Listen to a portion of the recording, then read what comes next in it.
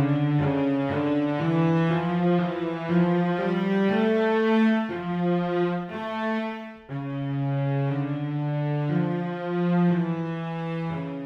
right, thank you for joining me today. I got Ryan and I got Rick here with me, and I am Timothy, and we are going to be looking at Proverbs 24, 13, and 14. I'll read that real quickly out of the ESV.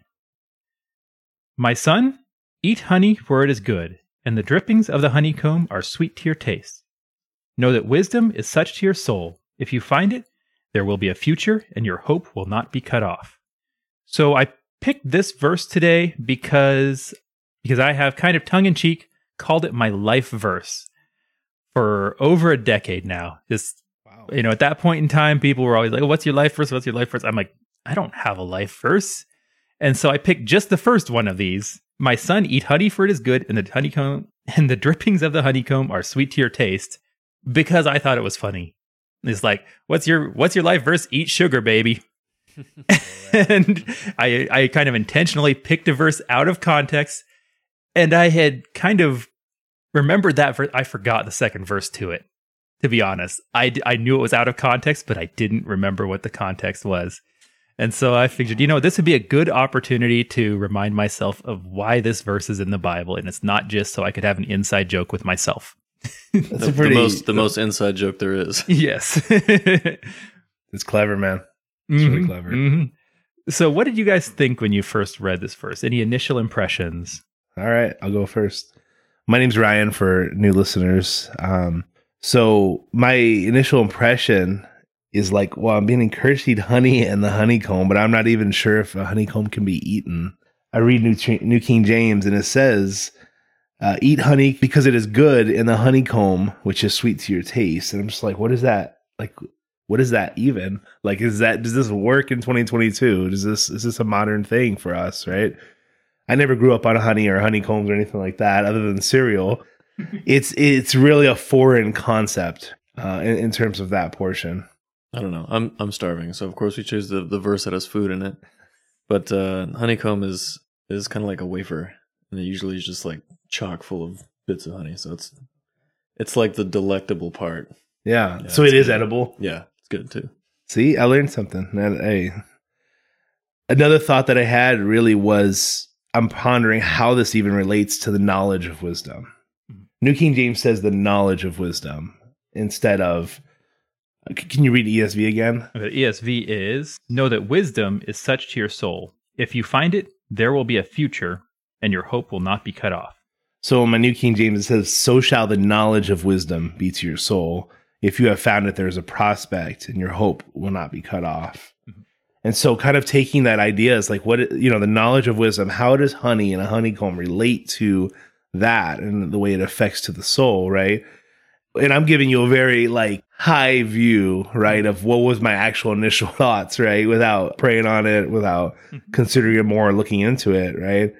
And I got stuck on the word prospect because I don't think that's something that we use today, today's age, unless you're talking about talent, right, or talent acquisition, or in movies or whatever. Is it talking about possibility? Are we talking about the future? Because hope is mentioned shortly afterwards as well. That was my initial impression. Is like, okay, this is a hard proverb and difficult to understand from face value without looking into it deeply. Yeah. And I would even say, if I'm going through Proverbs, which the reading plan that I'm following right now will take me through it twice in a year, it's I would probably skip over this verse and not give it much consideration because I'm looking for other verses that are going to pop off the page a little bit quicker, right? Yeah. And I think there is a parallel at the end of verse 14 when it talks about there is a prospect and your hope will not be cut off. The prospect is a parallel to the hope that will not be cut off. It is talking about a future. It is having this long view.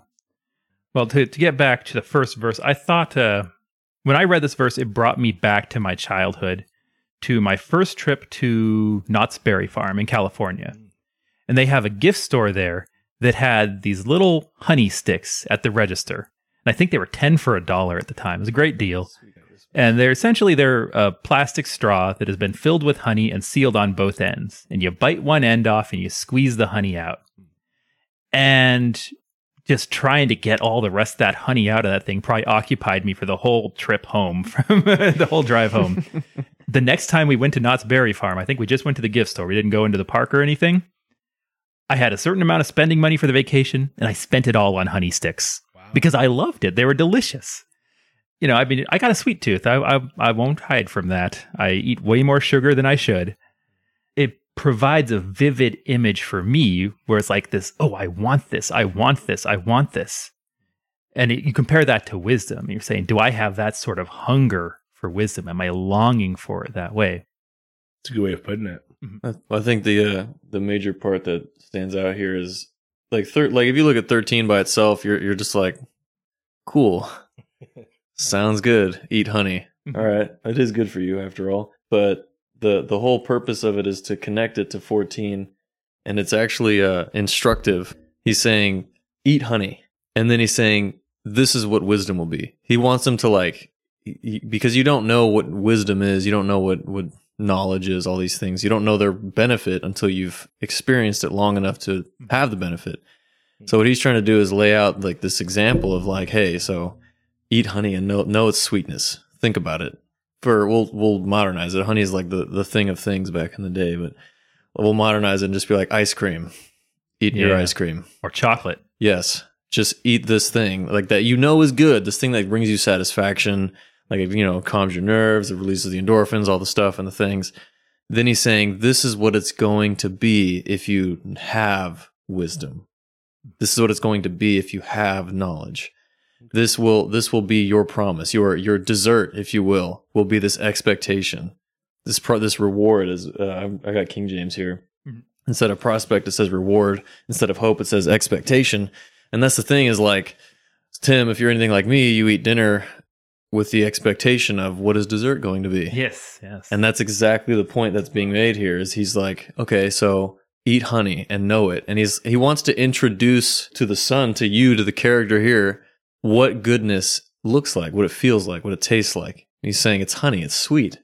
Goodness is good, you know. Sometimes it comes later. Sometimes you have to go through like the vegetables first, or sometimes you have to work for it. Sometimes you get stung by bees, but at the end of it, it's sweet. Yeah. And that's like the thing here is like, so shall the knowledge of wisdom be unto thy soul. So you know wisdom, you taste its sweetness, compare it to something that you know and love. That satisfaction that you get, though minor, though easy to come by as honey is still always good, still always enjoyable. And that's what he's saying, like, know that, understand that, and experience it. And I think the fact that he's presenting it first as like, do this thing that you love, okay? Like, what is this? What is your hobby or whatever? That goodness is the same goodness that comes from having wisdom. And that's what really stands out, is that instructive piece. Wow. I imagine honey's probably super nutritious, right? For the body. It's actually very good for you. On a deep level that we probably don't even fully comprehend, right? But the idea is like, where does it come from too, right? That it comes from a plant, right? And flower, and the bees collect it, and the process that it takes to develop that honey. Could we also relate that to wisdom and the process that it takes to gain wisdom, to have an understanding of it and how deep it really goes, right? And the application of it, you know, just to complement what you said, Rick. Right. Yeah, it's exciting to kind of think about that, but at first glance you're like, whatever, you know, it's sweet, it's cool, you know. So I think there's a word picture in the honey where it says it is sweet to the tongue or sweet to the taste. That is something that's instantaneous and it fades quickly. Like that sweetness when you have any sort of a sugary snack, it's gone in just seconds. Yeah. And, you know, maybe you can kind of taste it on your breath after the fact or something, you know, but it's not really there anymore. And that is contrasted. That is, you know, poetically paralleled to the eternal nature of wisdom, sweetness. Where wisdom is talking about the future, the prospect, the hope, the expectation. It is all something far out and distant, impossibly distant, truly an eternal benefit, a sweetness that lasts forever, compared to just that momentary flash in the pan sweetness of honey. That's really the core of the lesson in this proverb. Yeah. Well, You talked about I don't know how you put the eternity of wisdom earlier in Proverbs when it introduces wisdom as a character. I think it's chapter 8 maybe, but basically it talks about by wisdom was the earth established, right? By its foundations were laid. The whole concept. I mean, when I read it, I personally parallel wisdom as a character to the person of Christ just because of its literal meanings there. But the eternity of wisdom is just that God doesn't like create good things and then tell us that they're the good things. It's just that those are what the good things are. That wisdom is this, and righteousness is this. Like God exists in the perfection of existence. Like the highest point of being is Him. Everything kind of flows from that. And anything that is away from Him is what we would determine as sin. We look at it from ourselves as like, oh, why is X, Y, and Z bad? Or why is like adultery bad? Or why is this bad? And you get mixed up with like categorizing things. Whereas God is like, no, this thing is not even a part of me. This is not like something that was invented and then I just didn't like it, so I disagreed with it. It's like, no, this is the contrast to who I am.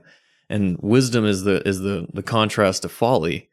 Whereas folly is eternal in a negative sense, and wisdom is eternal is this positive sense that your folly is your downfall, your foolishness is your downfall, and wisdom leads to such great gain, such great hope, and it is eternal. That essentially the consequences of our decisions are everlasting, whether big or small. So this is the thing, is like you're comparing it to the instantaneous flash of flavor that we get from sugar, and then comparing it to the eternity of wisdom. I think that's a good parallel, and just the fact that we long so much for just that longing, just that little bit of dessert, just that scoop of ice cream or that drizzle of honey. We long so much for that. Like we just know it's so good, and however long it lasts for us. And if we could only just long for something that will last forever and know that the goodness of wisdom will be as good as that honey, but forever. If we could just follow it. And I think it makes sense so I guess what wisdom is, in my understanding, wisdom is the ability to make good decisions. And the difference between a biblical wisdom and the wisdom of the world is the fear of the Lord. The fear of the Lord is then being able to make good decisions in the awareness and awe of who God is. Whereas worldly wisdom, it ends with this life. Whatever your goal is, make a buck, whatever it is, have the most fun possible. If you do make decisions to help you do that, that's worldly wisdom. But if you are making decisions with eternal consequences, that is godly wisdom. Good eternal consequences, I should say. All decisions have eternal consequences, but good eternal consequences. So I think that's really where this verse ties into the purpose of Proverbs in chapter 1, verses 1 to 7. It looks at wisdom from this eternal perspective, and how true wisdom has that in mind always, forever. It is in recognition of who God is and what that means in our lives. So did any other verses or any other passages in the Bible come to mind when you read this? Just because of like the word parallel, it's used prophetically. It's in Revelation and I think in Ezekiel, where they're told to ingest, the word or whatever, and it's sweet like honey at first and then turns bitter or whatever the heck. But to me, the real parallel there is that the word in and of itself is compared to honey. And though it changes into something else, and understanding what the consequences are of it and the nature of essentially the gravity of the prophecy that's being dealt with in the context, it just goes to show that in the word itself is wisdom, and that wisdom will come as honey to those that initially enjoy it. And then there's just that gravity of like, we have all this and it's so good. And then as you guys were talking about before, or I guess on the previous episode, our call on the Great Commission to reach people. That's like that's why we're here. Like if God was out here trying to just save people, then we would get saved and probably just drop dead. But our purpose is to be a part of it. Our purpose is to join in on that. And the gravity of that is like the sweetness of the gospel is like the honey. And then the bitterness is the people that don't have it, the people that don't taste that, the people that just have, honeyless bread. Like that's the deal, is that they don't get this eternal wisdom. They only get the negative eternal consequences. That begins to tie into the fact that he who is wise saves souls. So that there's a sweetness in now saving people. There's sweetness in now devoting your life to such a harvest. There's sweetness in devoting your life to labor. That like it is not easy to get honey, that there's a long process to it, but it's always, always worth it. So is the same for this harvest that we're called to, despite the bitterness that comes with it, that the loss of people or the rejection of it from other people, or just the pride of ourself that makes us want to be afraid or chicken out or whatever it is that we do or deal with. Yeah, and sort of similar to that, I'll be honest, I cheated on this. I searched honeycomb in my Bible app to see what came up. Wow. God sees you. Yeah, it's easier. It's lazier though, but I wish I knew the word well enough that it would just pop into my head, but Yeah, I'm not there yet. So this is from Psalm 19, verses 7 to 10. The law of the Lord is perfect, covering the soul. The testimony of the Lord is sure, making the wise simple. Making wise the simple. That's kind of the opposite the way I said that before. So no. We'll edit that out. No, I'm just kidding. The statutes of the Lord are right, rejoicing in the heart. The commandments of the Lord is pure, enlightening the eyes. The fear of the Lord is clean, enduring forever. The judgments of the Lord are true and righteous altogether. More to be desired are they than gold, yea, than much fine gold, sweeter also than honey and the honeycomb. Wow. And so that gives us I think a clear parallel between the law of God and the commandments of God and what wisdom is. Because wisdom, I think, is distinct from knowledge or understanding or intelligence. It is making the right choices. The law is the training wheels on making the right choices. We know how to balance ourselves if we're following what God says. As we grow in our relationship with God and we grow in our understanding of the Holy Spirit, it becomes instinctual. But certainly to begin with, we want the tutor of the law to help us and to walk with us as we follow the path of wisdom. Yeah. And I would say, like, Psalm 19, what you just shared gives such clarity, right, to the importance of what our focus should be on. The law of the Lord is perfect, converting the soul. Like, that's big. And that word soul is also used in Proverbs 24. And because the knowledge of wisdom, or even wisdom itself, affects the soul. And you have to think about, what is the soul, right? And maybe that's something that we don't talk about daily or even consider often, but the soul is who you are outside of this body. It is your being, in a sense. Proverbs 24 says, so shall the knowledge of wisdom be to your soul. And it impacts and it affects your soul, right? The verse that came to mind when I'm studying this proverb is actually Matthew 6:33. Though that may seem abstract, seek first the kingdom of God and his righteousness, and all these things shall be added to you. We can go out and strive to find wisdom and understand wisdom and conduct ourselves in wisdom with those who are around us. But even Psalm 19 explained it perfectly. It's the testimonies, the law, it's the word of God that has the utmost value. And when we seek the Lord, right, faithfully, when we ask of him of wisdom, then he gives it liberally without reproach. James 1 would tell us that. And so here's this thought is like, I think this verse highlights how seeking God in his righteousness, which is wisdom, which is knowledge, which is perfection, it's a guarantee to bring purpose to one's very existence, right? He brings that value. What is wisdom if there's no existence to apply that to, if there's no value? Because you can be infinitely wise and have perfect understanding and application of understanding, but if your life has no purpose, then what is that? Not to take that to that dark of a level, but someone who can be wise and not be a believer, but the ultimate wisdom is seeking the Lord and like the fulfillment of that, if you will, right? It's going to be most applicable, most useful in those regards. So I think it's wisdom to seek the Lord, in his kingdom, in his righteousness, right? Before wisdom can have its full application. It absolutely is. Because when you are seeking the Lord, that is living in fear of God. thing because we're like, how can you fear God and love God at the same time? What does this mean? Does fear of the Lord mean the same thing as fear? And, in my mind, it is this operating daily in an ongoing realization of who God is.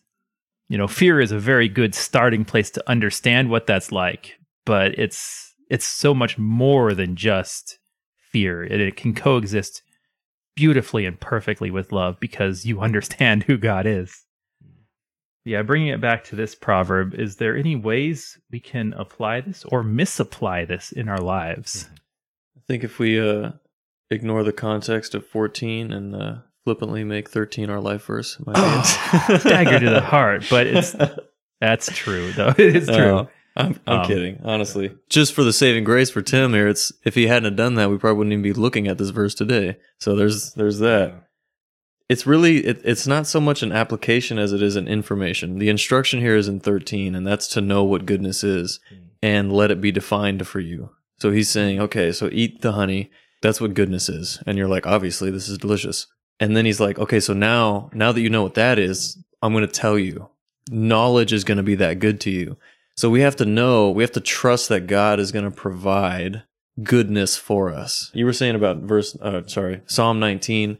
You guys are both kind of discoursing about how that the law tells us what the wisdom is and all that, and that the fear of the Lord is the beginning of wisdom and so on and so forth. And earlier, Tim, you were contrasting worldly wisdom with godly wisdom. We have to let God tell us what is good because we don't know. We don't know. And just to keep the food parallel, there's someone I know that used to eat like this fast food chain and thought it was the greatest thing that had ever happened in the universe. The fact of the matter is, it was not. It was kind of lame, actually.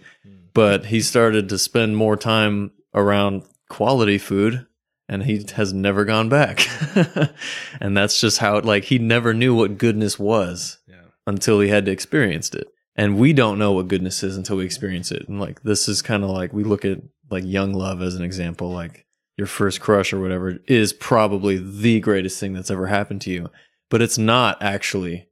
It's just a crush, and you just don't realize how deep love can be. You don't realize how deep the intimacy can be. You're just seeing the surface of it for the first time, and you're like, wowed. So if we let God determine what goodness is for us, then that is what the fear of the Lord is. That's where he's saying, hey, this is right. Not necessarily what you're thinking. This is what right is. This is what good is. And fearing God is saying, okay, you're probably right. Not fearing God is saying, well, let me put you to the test on that one, as opposed to just trusting him at his word. Yeah, yep. I think it's important to mention we can trust everything in God's word, right? Yeah. And when we're seeking through these things through these proverbs and just through the word in general, right, we have to come to this assumption. It's Lord, everything in this is going to be better than what I had planned for myself, and trusting what he brings versus what we can know, right? And what we can try to understand, or should never test the Lord. One comment I want to make to you, Rick, where does Chick-fil-A stand in terms of health and fast food? I like Chick-fil-A a lot, actually. Yeah. This place I was talking about is a whole other level. But, oh, really? Okay. But I think this is not the place to categorize food with a hungry man. Yeah, I know. I'm sorry. But Chick-fil-A is good in its category. It's at the top of its category. Yeah. But it is not a sit-down place where I spend more money. Yeah, sure. That's good. So I think just a minor application out of the first verse is, he says, eat honey for it is good. And that's a check against this sort of asceticism that says, any sort of pleasure is wrong. It's no. There are good things in this life to be enjoyed. As long as you're not overindulging in it, then rejoice and thank God for them and enjoy them. There is nothing wrong with doing that. Yeah. But keep your eyes on the eternal perspective, because it is just a flash in the pan. Whatever good you have is a loop on a roller coaster, it's exhilarating for a moment and then it's over. And you just have a long line, So find the eternal goods. I was going to say that earlier, that when you asked us about what verse we thought of, it slipped my mind. But there's another one that talks about eating honey somewhere in Proverbs for just the sake of it, or rather discussing it as being a good thing. And it's easy to fall into the works mentality of, if it feels good, it's probably wrong. where it's like you feel like you have to constantly be earning things, constantly be denying yourself, and that's just not what God has for us. So sometimes I like to rephrase a proverb into my own words just to kind of get the point across to myself. But for this one, I have, a sweet treat brings a moment of satisfaction to your tongue, but wisdom brings eternal satisfaction to your soul. Get that on a mug. All right. Yeah, it's not bad. Well, thank you all for joining us today. I hope that God blesses you with a world of wisdom and opens your eyes to what life is like in His universe.